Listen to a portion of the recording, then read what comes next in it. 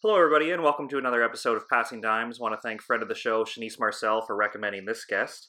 We'll get into that, how they met. So, our guest today grew up in Alberta. She attended Nate Oaks, where she played in the CCAA. She's been to the Parapan Games in Peru, where she earned a bronze medal with Team Canada, and most recently just qualified for Tokyo with the Team Canada women's sitting team. So, please welcome to the show, Sarah Malinka. Sarah, thanks for doing this.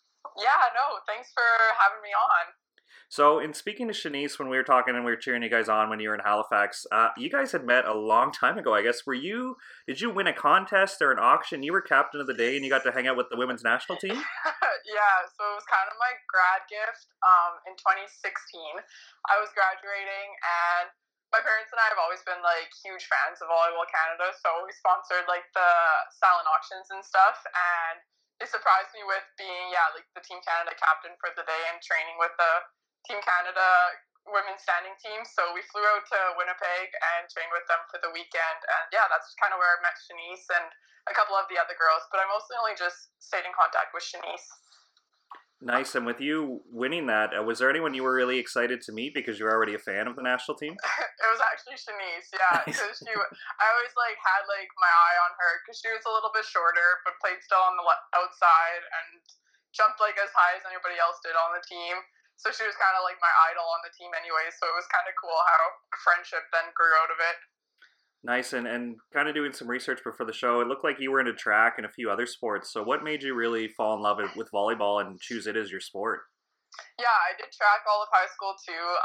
Focus on all the high jump, triple jump, long jump. Never ever ran, so that's probably why I like volleyball because you don't have to run that much. So I don't know. I think volleyball. It's the whole. I liked it because it's still team sport. I didn't like track as much because it was very individual, very single athlete. You're kind of your own go-to person, whereas with volleyball you have your team around you all the time and stuff. So I kind of kept volleyball with that, and then just my parents and grandparents and everybody loved volleyball, so stayed with that after high school.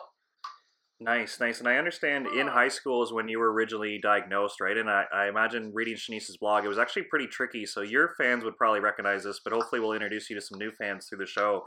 Can you just explain what the process was like? Because I imagine just reading it, there was a few misdiagnoses or people just didn't get it right off the bat. So how did you finally land on what was happening?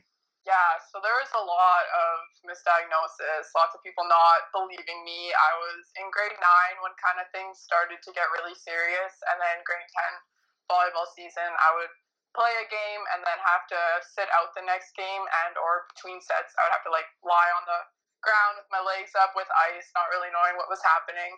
So at that age, you're going through all the growing pains and everything anyway, so all the doctors were like, oh, it's just shin splints, just shin splints.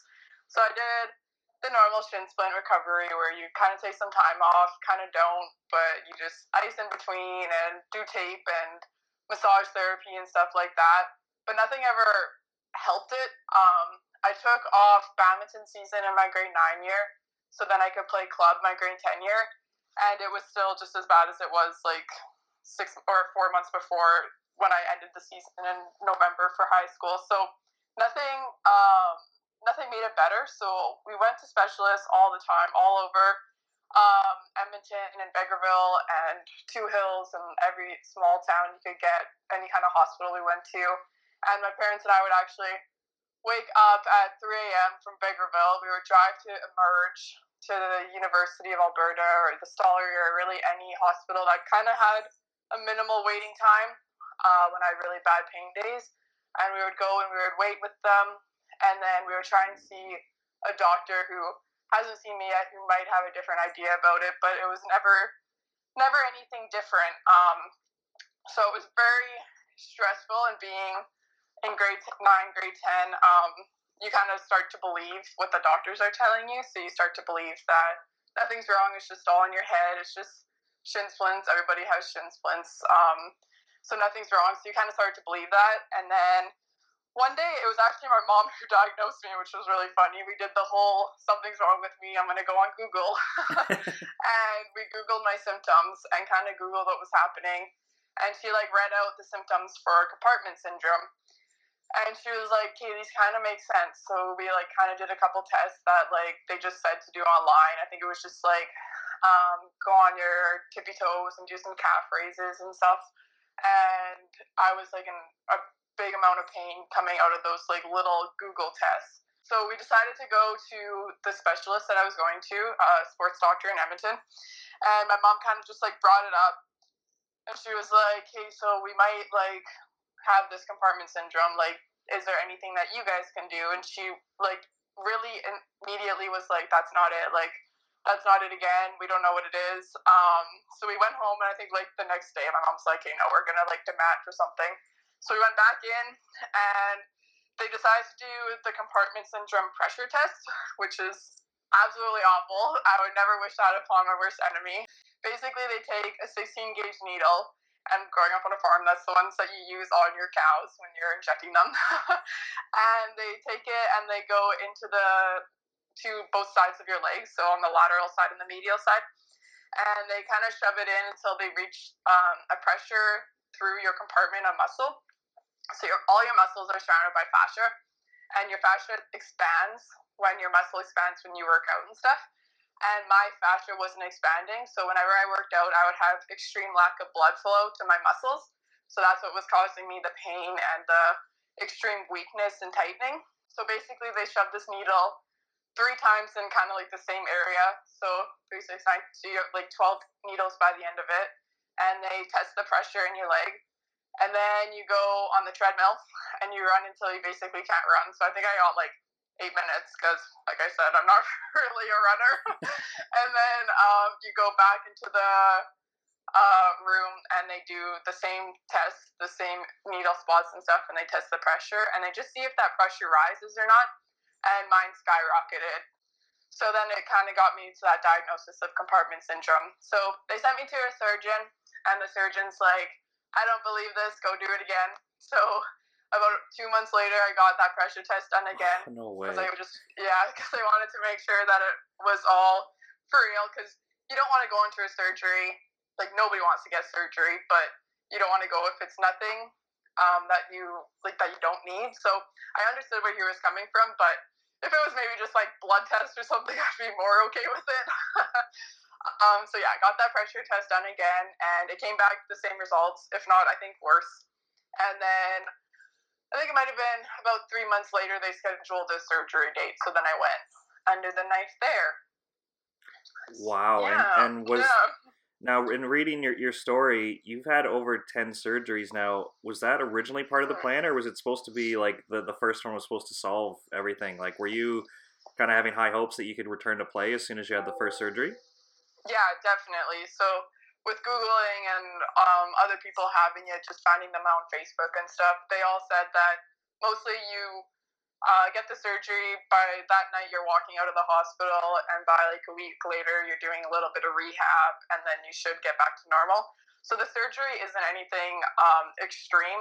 Basically what they do is they cut the sides of your leg, and they go in with a scissor and they cut that fascia that surrounds the muscle, so then your muscle is able to breathe and it doesn't have that constriction of the fascia anymore.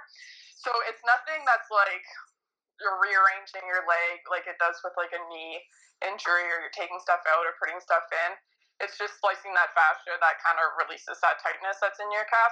So it's supposed to be really fast, and it was only supposed to be the one surgery. So I was expecting to be back at home that night, recovering for like about a week, and then kind of back and doing stuff on the farm like I normally would have. But it was July 10th was my surgery, and I got out of the stollery August 15th, I believe. So it was a full month in hospitals. Wow, and like you said, with you living on a farm and being very active, like an active lifestyle, do you remember how you dealt with that at such a young age? Like, could you give any tips to our listeners who are dealing with injuries of how you kind of got through that? Because I imagine there has to be an emotional side of it eventually when you're just kind of out of commission for that long. Mm-hmm. Yeah, there's definitely the emotional side, like with kind of anything that you go through in life. At that young of an age, it probably wasn't as bad as it would be as maybe now, because I was still kind of doing multiple things. I was still doing track, still doing volleyball. I was horseback riding and doing a bunch of stuff like that. but then that almost made it worse because I couldn't do anything of the things that I wanted to do. Like living on a farm, you're outside almost 95% of the time. You're doing things. And when you're inside, you're not sitting on a couch or anything. So I was very, very active with my lifestyle. So when I was on bed rest, because I couldn't walk, it was pretty awful.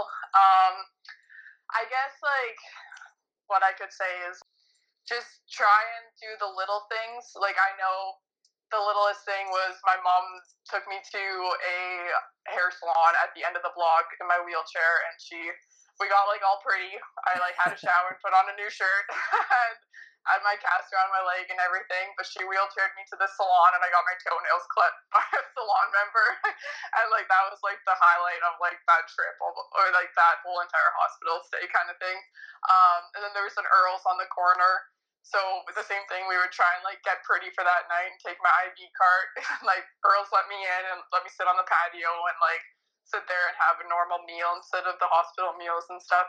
So I think just trying to find the littlest things that can find you any type of joy or any type of normalcy in those types of scenarios kind of gets you through, even if it's just like one thing a day, or even if one day you don't have that, but maybe the next day you do. It helps you out with those kind of things. I know like Dairy Queen has like the Stollery Blizzard day or something, so you get blizzards a day, and like those type of things made me happy. I think I was young enough that the littlest things like that was kind of my normalcy. But I was in the hospital for a full month. I was at home I think for a week before I got admitted into the Stollery, kind of figuring out what was happening. Because after my surgery, I was walking with my left leg okay, but every time I put my right leg over the bed, I would pass out, like instantly faint. So I actually I couldn't use the washroom, I couldn't shower, couldn't do anything really. So my parents drove me back to the surgeon, and the surgeon was like, "Oh, you're fine. Like it's just pain. Like it's just in your head, kind of like I dealt with before that." So I was like, "Okay, it's just in my head." So he prescribed me insane amount of painkillers. And that night, I did the same thing. I tried to go to the washroom or something and completely passed out. So my mom was like, "Hey, this is enough." So we went to the Vegreville Hospital that night where I'm from, and I went completely septic that night, lost my heartbeat, and they brought me back to life with enough antibiotics. Holy. And so then I was in Vegreville for a week, and my white blood cell count was perfectly fine, which usually it goes up when you have an infection because it's trying to fight it. So they believed that I didn't have an infection, so they took me off all antibiotics and everything. And by the end of the week, I had a black line coming from my ankle all the way up to my back, which my dad was like, "Hey, this is not okay." So they took me out of the hospital, didn't even get discharged or anything. My parents were like, "We're leaving right now." So they took me out, and we went and got an ultrasound done. And the guy was like, "Hey, yeah, you need to go into the Stollery or something a little bit where they can do surgeries like right now." And then that night I got admitted and had a surgery. They had to clean out as much as they can. And then they came out of that surgery and they were like, "Yeah, the whole leg's dead. You need an amputation," which I actually didn't know until September. So my parents didn't tell me that I was scheduled for an amputation because they didn't want anything more invasive to be in my mind. So they didn't tell me or anything. So I think in the long run that was the best decision. But yeah, they came out, said I needed an amputation. So my parents kind of prepared for it. And a different surgeon went in. She's like, "Okay, well, let me take a look." And she was able to take the dead muscle away from the alive muscle. And then they were able to find a heartbeat down in my leg again. So then that's how I lost so much muscle, is because they took the dead muscle away. So it ended up being a whole muscle, so your plantaris in your leg, and then most of my gastroc and soleus. So yeah, that's kind of where the many surgeries came in from. So I had one right when I got admitted, and then the many surgeries for continuing to clean it out, and then I had vacuum packs on my leg and just trying to keep it healthy. So I think, yeah, it ended up being about 9 or 10. Wow, and then help us out with the timeline, because for you to play in the CCAA, I imagine you would have had to play high school and club again, right? So how quickly or what grade did you return to playing volleyball and some other sports? Yeah, so I was in grade 10 when I got kind of diagnosed with compartment syndrome. And then it was my grade 10 summer where I got my surgeries and stuff. So I got surgery July 18th, and then August 5th, I got discharged. And then September, probably like 30th, I was kind of pushing myself back on the court to play because I was going crazy. So I played high school, I played volleyball, and then I didn't play badminton. I did a little bit of track. Actually went to provincials for track that year, so that was kind of a huge emotional roller coaster too, being able to succeed in something like that. And then I played club volleyball for a small town right next to mine, and then got scouted there from Nate. Awesome, man. Just help us out with your recruiting process. So how did you decide on Nate? Like, I understand you attended one of their camps, so maybe you got to meet the coaches there, or were you emailing some other schools? Like, was it just because what you wanted to study, or what helped you choose to kind of go there to study and play volleyball at the next level? I think that camp that I went to was like a big eye opener. I really liked the girls that were the coaches. They were players of the team at that time, and then I met Benj there too, and he seemed really nice and stuff. And then they actually put a big word in for me to Benj. So when I did email him, he said that he's heard about me before and he was excited to meet. I did put my email out to a bunch of other colleges, I think to Lakeland, Grand Prairie, I believe, and kind of just like didn't want to go there as bad, but if I got scouted there, then I would have. I kind of wanted to come to the city just so you're still close to home, but still able to be kind of independent and move out and stuff. So when I went to Nate and went to like a practice with them, and right after that, then I got signed. And when I got signed there, I was like, hey, well, yeah, this is where I want to go. And then they had the program of study that I was looking into, so it worked out absolutely perfectly. Nice. And how did you find the level of play there, like making the jump from high school and club to the college level? Like, was there a vet that helped you out, or were the coaches a big help? Like, how did you find that you settled in? There was actually 18 of us on the team the year that I joined, so there was 11 rookies. So all of us are kind of coming from the same experiences straight from high school to a big league like Nate's, except for I was coming from a 1A high school where we barely had enough people on my team. And Right. I played like with a small town club team versus them playing for Pandas and stuff. So it was a little bit of the underdog going into it, and it was definitely a big jump. But once I kind of made friends on the team and stuff, they realized that like there doesn't matter if I was a small town kid or if I played Pandas. Like we're all right now at the same level of play, so we just were able to push ourselves and like become that level of play. Awesome, awesome. And at what point did you hear about the sitting team? Like, how did you get involved? Like, is there a recruitment process? Did you attend a tryout? Like, what point did you join the national team? Yeah, that's kind of a crazy story. So I was playing at Nate, and I was in a lot of pain with my leg again. It just never recovered or anything. And I was actually getting diagnosed with stress fractures in that leg just because of the muscle mass that I lost and not ever recovering it or anything. So they decided that I should take a year off and recover. So I redshirted my first year playing for Nate. And at that time, I was kind of just like building up other muscle mass and like body weight strengthening and stuff. But I was going crazy not being able to play again. And just kind of knowing the Volleyball Canada world, I knew about sitting volleyball. So I actually emailed Ian without even knowing him. And I was like, hey, like, do the girls ever train in Edmonton? I could just be like an extra body, anything like that. And they're like, yeah, like they train at the Glenrose, like this gym once a week if you ever want to go hang out with them. I was like, yeah, sure. So like I went out for a couple weeks and like nothing ever became of it. And then one night I was changing and they saw I have a big scar in my leg from my surgery. So they saw my scar. So I told them my story and how I lost so much muscle. And they were like, oh, like, you know that like you could probably play with us and like be on our team and like qualify with us. And I was like, no way, like that's pretty cool. So then I kind of went through the steps, got in contact with Nicole Ban, got in contact with the physios on the team, and they did a couple tests like they would for the classification in any tournament. And they said that I would probably classify. And then I think I met the girls in January, and by April I was trying out for their selection out camp. So it was kind of a crazy roller coaster. Nice, and we've had Doug Leroy on from the men's team, and we kind of talked about the classification stuff. But just for some of our Hmm. new listeners, what's your understanding of that rule? If you could just give us a quick service level of how people are eligible to play. Yeah, so there's minimal and there's full disabled. They changed it to like S1, SV2 or something because disabled isn't a very appropriate term. Um, so I classify under a minimal, and as it sits, you can only have two minimals on your roster at a time and only one on the court.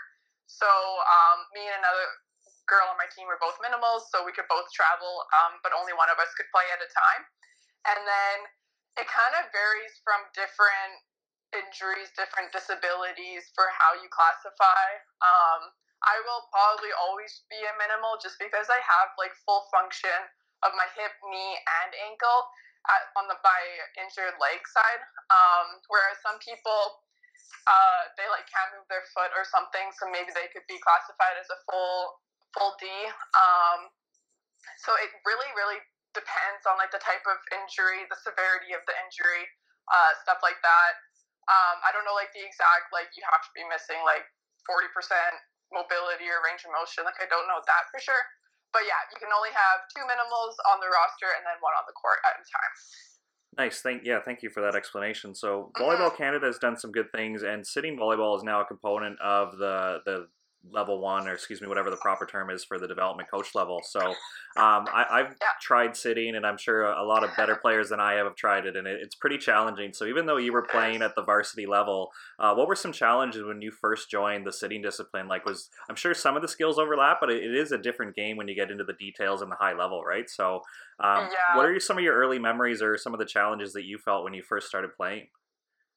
Definitely how fast it is. Like with the net being so low and players still being tall, we still have long torsos, long arms. The pace of the game is incredibly fast compared to a standing game. I know sometimes you go and watch the McEwen girls because bad coaches for them, and we're like, holy man, they have so much time to read and so much time to like get under that ball versus just like us trying to like wail our limbs as far as we could go to reach the ball.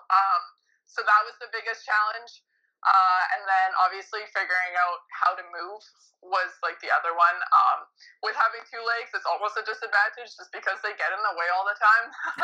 So I can like pass with my left leg back, but when I swing, I have to have my right leg back. So switching my legs like through a minute or millisecond rally is like pretty challenging. So you really have to focus on the movement of the game versus just how to hit the ball and how to set and stuff. Even like I was never a setter, and then I came onto the team and I became a setter here. So having to move in rotations and be that primary component of the game now has been like another step that I'm working towards. So I think the pace of the game is the hardest. It's like or the most different it is, and then just being able to move. You have to move your hands so much, but then a millisecond later you have to have your hands up in the air to be able to hit. So like those are the two main differences. Now, with you transferring to the setter role, like as you mentioned, the game is so fast. What other tactics have Mm-hmm. you guys tried to employ? Because in watching a few clips, you'll set it to the middle, right? So you'll be a middle blocker, Mm-hmm. but then also set the second ball. So I imagine offensively, you guys are just trying to set it really fast to either pin, right? So when you're in the back row, are you also playing like a 6-up, or where are you kind of on the floor in those situations? Yeah, so we play a 6-2 right now. Me and Jen Oaks are the two setters, and then in the back row we play a six back. Actually, we just switched from in 2017 we were playing a 6-up, but with like I think the change, the game has become more I think more simplified. Like more teams are doing like the 3 hits per when the ball's on your side, whereas usually sometimes when you play the Europe teams, it's just like ping pong playing with them. So I think with people getting more comfortable with playing sitting volleyball, it's become better volleyball. So we moved back to a six back, and then I set from the back row, and then yeah, when I'm in the front row, I set. I don't set as much unless we're like in a trouble situation, and then Jen goes back to pass, and then I'll set from the middle. But if not, then I'm a middle blocker in the front row. So it's very it's a lot of different rotations. Like sometimes I'll pass in the back row and then pass to hit in the front row middle versus like pass to hit on the left side, which most standing teams do. So I don't even think you could do that in standing, like pass to hit in the middle. So it's a whole different game when you come and break it down to like the tactical side of it. And yeah, with being a setter, it's just like it's a lot different when you're in the back row and you're okay, I have to get this ball, I have to get this ball. I'm a setter, to going in the front row and now you're a middle blocker and a middle hitter. You have to figure out who your opponent is on the other side to hit against versus who to set when you're setting. So as a middle blocker, what are some tactics you use? Like, would you ever commit or front to another attacker because they're so skilled, or are you mostly on like a read and just trying to chase the set and get hands up there? Like, this is mostly from my own understanding, but hopefully there's some listeners wondering the same thing. But how many variations kind of go into your game plan and your blocking strategy? Yeah, so we mostly key to a hitter when we're playing the States and Brazil. When we play a lower level team, then sometimes it's mostly just read where the set's going to go because they usually just like fire out to the left side because that's what they're comfortable with. Versus playing the States, their middle and right side and left side are all three huge opponents. So keying to a hitter is kind of like the most tactic we do. We'll kind of cheat sometimes. So my better push is to the right. So I'll kind of cheat more to the their right side. So I'm a little bit more on the left side of our court. And then since I can push better, then I can close that block onto their left side, if that kind of makes sense. So you're really got to like think about which way you can push and then which way also the opponent's pushing. So if my opponent on the other side of the net, if their legs are going to combine, then that usually means that there's a seam there. So then I want to run my offense into that seam. So there's a lot of different tactical sides that you're going to think about in the sitting game versus the standing game. You'll just kind of think like, oh, this person jumps higher than this person's their little blocker versus where their legs are, where they push, and then who's bigger and who's smaller. And one thing that's unique about the sitting game is you can block the serve. So does that affect your serving strategy at all and how aggressive people can be? Or are you really just looking for lanes to fire it through? Like what would be, without sharing too many secrets that hopefully Coach Nicole doesn't mind, but what's maybe a tactic that somebody can watch for when we're cheering you guys on at your next competition? Yeah, serving's really tough. I really struggled with that in Halifax. It's because when you're going against people who are so tall, you want to serve above them or into the lanes, but you can't serve into them, so it tends to be more of a loppier serve. I'm still trying to figure out that part of my game, and it's been 4 years on the team now, right. So it is a really tough skill to have at the service line. I find that if we didn't have blockers, though, then it would be a serve pass battle more than volleyball already is. Those blockers allow us to take away a little bit of room, so the server has to serve those lanes where then you can just kind of sit into and find the ball. Versus if the net's only 1.5 meters off the ground, so and I could probably reach my whole hand and a little bit of my wrist, so I could probably hit a pretty good topper down at it if there was no blocker. But since there is, you kind of have to take a little bit of speed off and find the corners and the spots more versus kind of just trying to get into the court.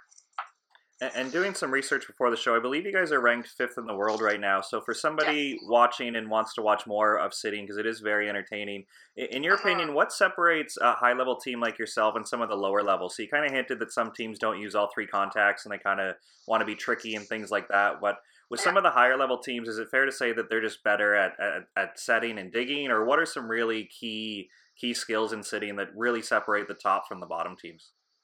I think the one that correlates with standing is like the ball control. The States have they're incredible with their ball control. They know how to play it and where to put the ball at all times. And they kind of run the exact same offense as we do. They run a 5-1 mostly though, and we run the 6-2. I think like the people who are ranked 1 to 4, I think they all play 6 back. Definitely more of a structured game where they run the 6-2 or the 5-1.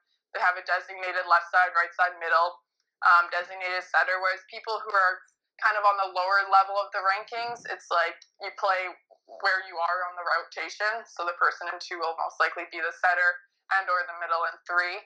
They sometimes play a structured defense, but not very often. So it's almost harder to play against those teams because you don't know where the exact pot is or where the exact corner shot would be versus when you're playing other teams, you know that the pot is exposed on 6 back, so you want to try and focus on that ball. So yeah, I think like the more of a structured teams are the ones who are ranked above us, and then even like the ones who are ranked seventh, eighth, nine, like everyone's a really good competitor, and I'm not like saying that we're better than anybody below us because they could easily put a run for our money.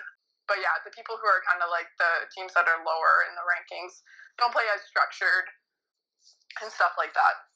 So you mentioned you had an opportunity because there was a group training in Edmonton, but my understanding is there isn't a centralized training location for either the men's or women's, sitting teams. Before a major games like say Parapan or your Paralympic qualifier, how long would the team be together, or what do you guys do? Does Coach Nicole give homework or some training to do that you don't feel like you're behind, or how do you guys manage not being at practice every week with the squad? Yeah, it's really challenging. Our training center is mostly out of Seville and Edmonton. So that whenever we have training camps or anything, all the girls will fly into Edmonton and we'll train out of Seville. So that's really convenient for me as I live in Edmonton.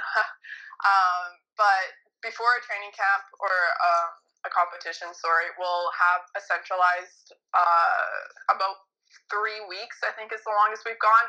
So it's every day for 3 weeks, 2-a-day practices plus weights twice a week and stuff like that. So it's what you would do if you were centralized almost every week, except for now it's strictly volleyball and that's it. So everybody moves to Edmonton for 3 weeks and we train every single day and we work as hard as we can to right before a competition.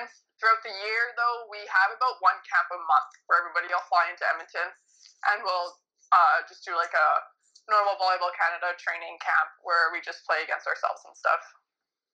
Nice, nice. And Yeah. with you being an athlete your whole life, how big of a thrill was it for you to go to a multi-sport games in Peru? Like, was it kind of neat being in the dining hall and seeing athletes from all over that part of the world and just kind of experiencing what everybody else was up to? Oh yeah, it was unreal. I was in awe like the entire experience. Even like the athletes village, like staying in a place where other athletes have been, and then where where the Pan Am Games where those athletes stay too. It's kind of an extremely like surreal situation. It was unbelievable because you're competing at the second highest level of games that you could ever compete at, with being at the Para Pan Am Games and then the Paralympics being the next highest. So I was definitely in my glory because I never thought that when I was in 2014 and in the hospital bed that I would be at the Para Pan Am Games just a couple years later.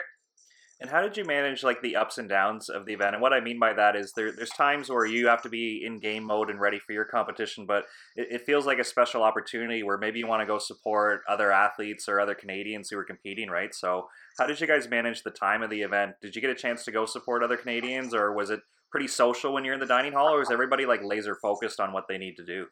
It's a little bit social in the dining hall.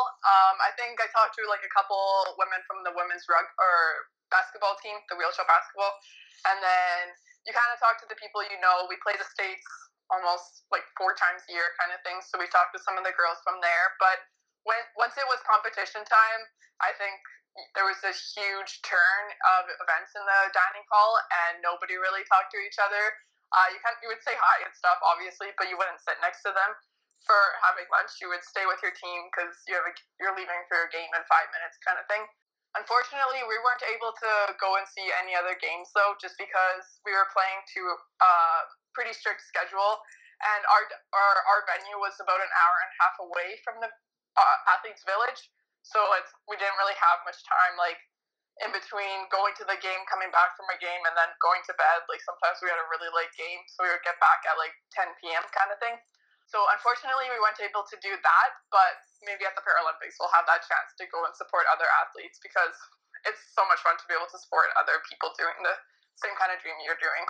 And what do you remember about Peru? Like you've mentioned the US are there and they're quite strong. So just help us out with a couple other countries there as the tournament progressed. Obviously being top 5 in the world would means you're favorite at a tournament like that, but it's very competitive. And for you to medal, like what do you remember from that tournament as it kind of progressed from pool play into the medal round? It was always intense. That's kind of what I remember. It was always like you wake up, you eat, everyone's kind of goofing around at breakfast, but then you go into a video session and everyone's more serious after that for lunch. And then you go back, you kind of get ready, and then supper right before the game, everyone's kind of like we're still having fun and we're still joking around and stuff, but you can tell that everyone has kind of shifted their mindset. So all they're thinking is the game coming up in a couple hours. Going into like medals and stuff was pretty unreal. You're playing one of the, I always say this for every competition that I go to, is that I'm playing in one of the most important games that I've ever played in. And then going to the Olympics or the Paralympics, it'll be the exact same speech that I kind of give to myself. But going into that bronze medal game, like I know some of our teammates were like, oh, like we don't want another bronze. All we get is bronze. But then I remember I was like, well, this is my like first Para-Pan Am bronze. I want this bronze. So like, let's do it for me then, because I want it. And then going into Halifax, it was kind of the same thing. Like I want this gold now. So being in Peru and stuff, it was a very intense competition, as it was us, Brazil, and USA, and then against Peru. Brazil, we took them to I think 4 in the first round robin, or maybe 5, and then in the medal games, and I think it was semifinals or quarterfinals we played them in. Yeah, quarters.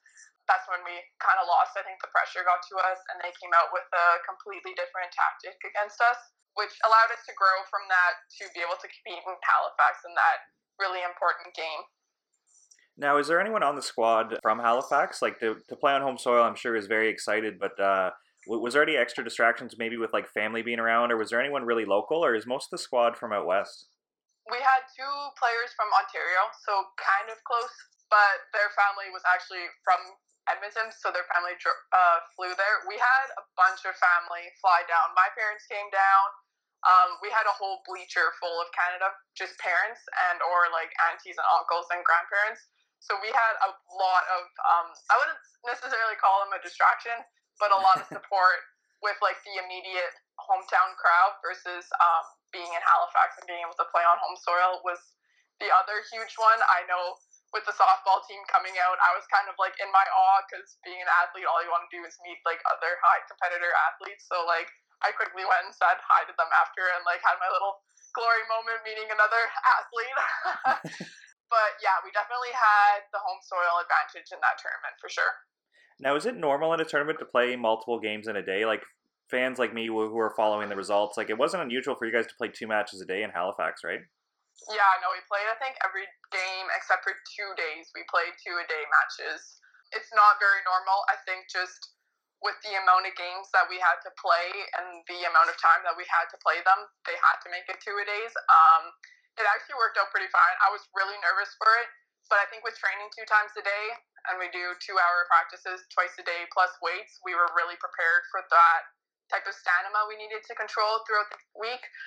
But I know I was very nervous to have to play the 2 games a day, just because, yeah, it isn't very normal. Now, was the expectation to win? Like, was that something you guys said out loud or put on the whiteboard in the team room? Like, are you more process driven, or was it like we're getting off the plane in Halifax and we're here to win the tournament?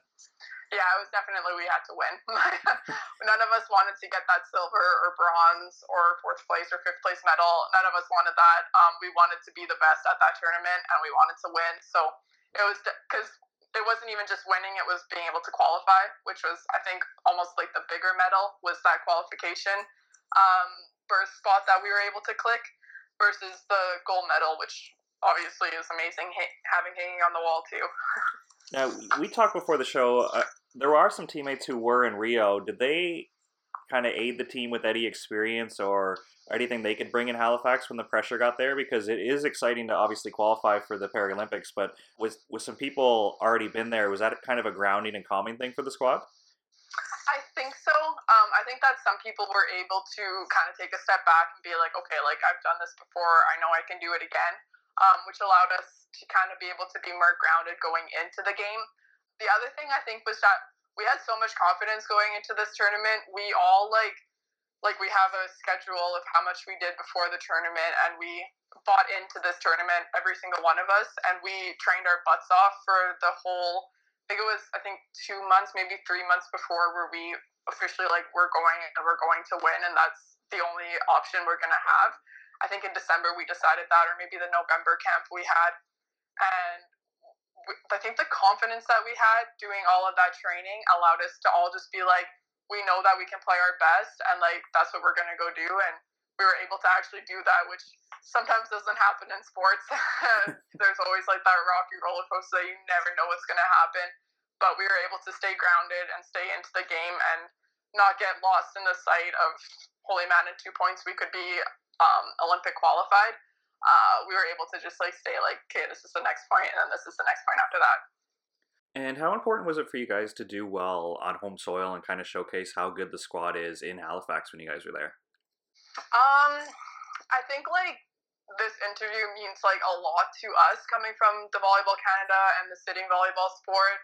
We don't get much coverage, and even in Halifax, the coverage that we did get, and now saying that like the fans around that were watching us when we were there, even getting CBC to stream us was like a huge accomplishment for our team, I think, because we all buy in for each other, and which obviously buys in for the country. And allowing now that we work this hard and we have like these fans and these interviews now and this kind of this broadening of our sport is absolutely huge for us. We want people to be able to like see the sitting sport and see us competing against it and us being a huge competitor. I think in 2016 they were 11th or something, and then in 2017 we were 8th, and now we're 5th. So in less than 5 years we've grown so much, and just like in 5 years from now we don't know where the sport will be, but we're super excited for it, and having this opportunity to do this interview and hopefully more in the future and widen our fan base and widen the broadcasting and the media base will be absolutely huge for our sport. So it's extremely exciting. Awesome. Well said. Yeah, thanks for that. So one tradition we've started to make on the show is just have everybody kind of tell us a funny story where you're playing at the highest level, you're going to be in Tokyo, but there's still some funny or odd stuff that happens in the volleyball world. So I was wondering if you had a funny story you could leave us with a laugh before we let you go. The one that I could think of is that we were in Peru and we were leaving the opening ceremonies, and we had these Canada hats that were like kind of weird. They were like foamy and like looked awful on you, but they were medal or ceremony outfits. But we didn't need them after that, so we're like, okay, like we kind of want to trade these for something kind of cool, see if like somebody will give us a hoodie or something. So we're walking out, and we're like, hey, who can we like maybe bribe to? But there was nobody around us because they had like our walkway kind of paved off, except for police people. So we're like, okay, well let's just like go and try. So one of my teammates went up and was like, can we trade hats? And like this little small Peruvian like policeman was like, okay, and I think he got like super stressed out because all of us started to come to like every policeman who like they were like these people like you see them in like London where they have like no facial expression, standing super tall and like don't even look at you when you're walking by, like super professional people, and we're like, hey, like you want to trade hats, like so we're all a little bit worried that they kind of got fired after that because they weren't in their official uniform after that, but oh well, we got cool hats. So oh, that's so amazing. And you definitely wouldn't have got that experience if you weren't a high level athlete. Like if I were to just go be a tourist in Peru, there's no way a police officer is trading a hat with me. Like no, I don't think so. Awesome. Well, thank you so much for taking the time, Sarah. And sorry for a few silly questions, but we're still learning about sitting as much as we can. But big fan. Like you said, it's a very, very wicked fast sport and a high skill level. So it was great to connect with you and learn as much as we could. And good luck in all the prep that's going to happen. And it'll be exciting to see you guys in Tokyo. Yeah, awesome. Thank you so much for having us out. And there's definitely no stupid questions in sitting. It's kind of a crazy game. So fire them out. Awesome. Well, thanks, Sarah. I'll talk to you later. Yeah, thank you so much. Bye. Bye-bye.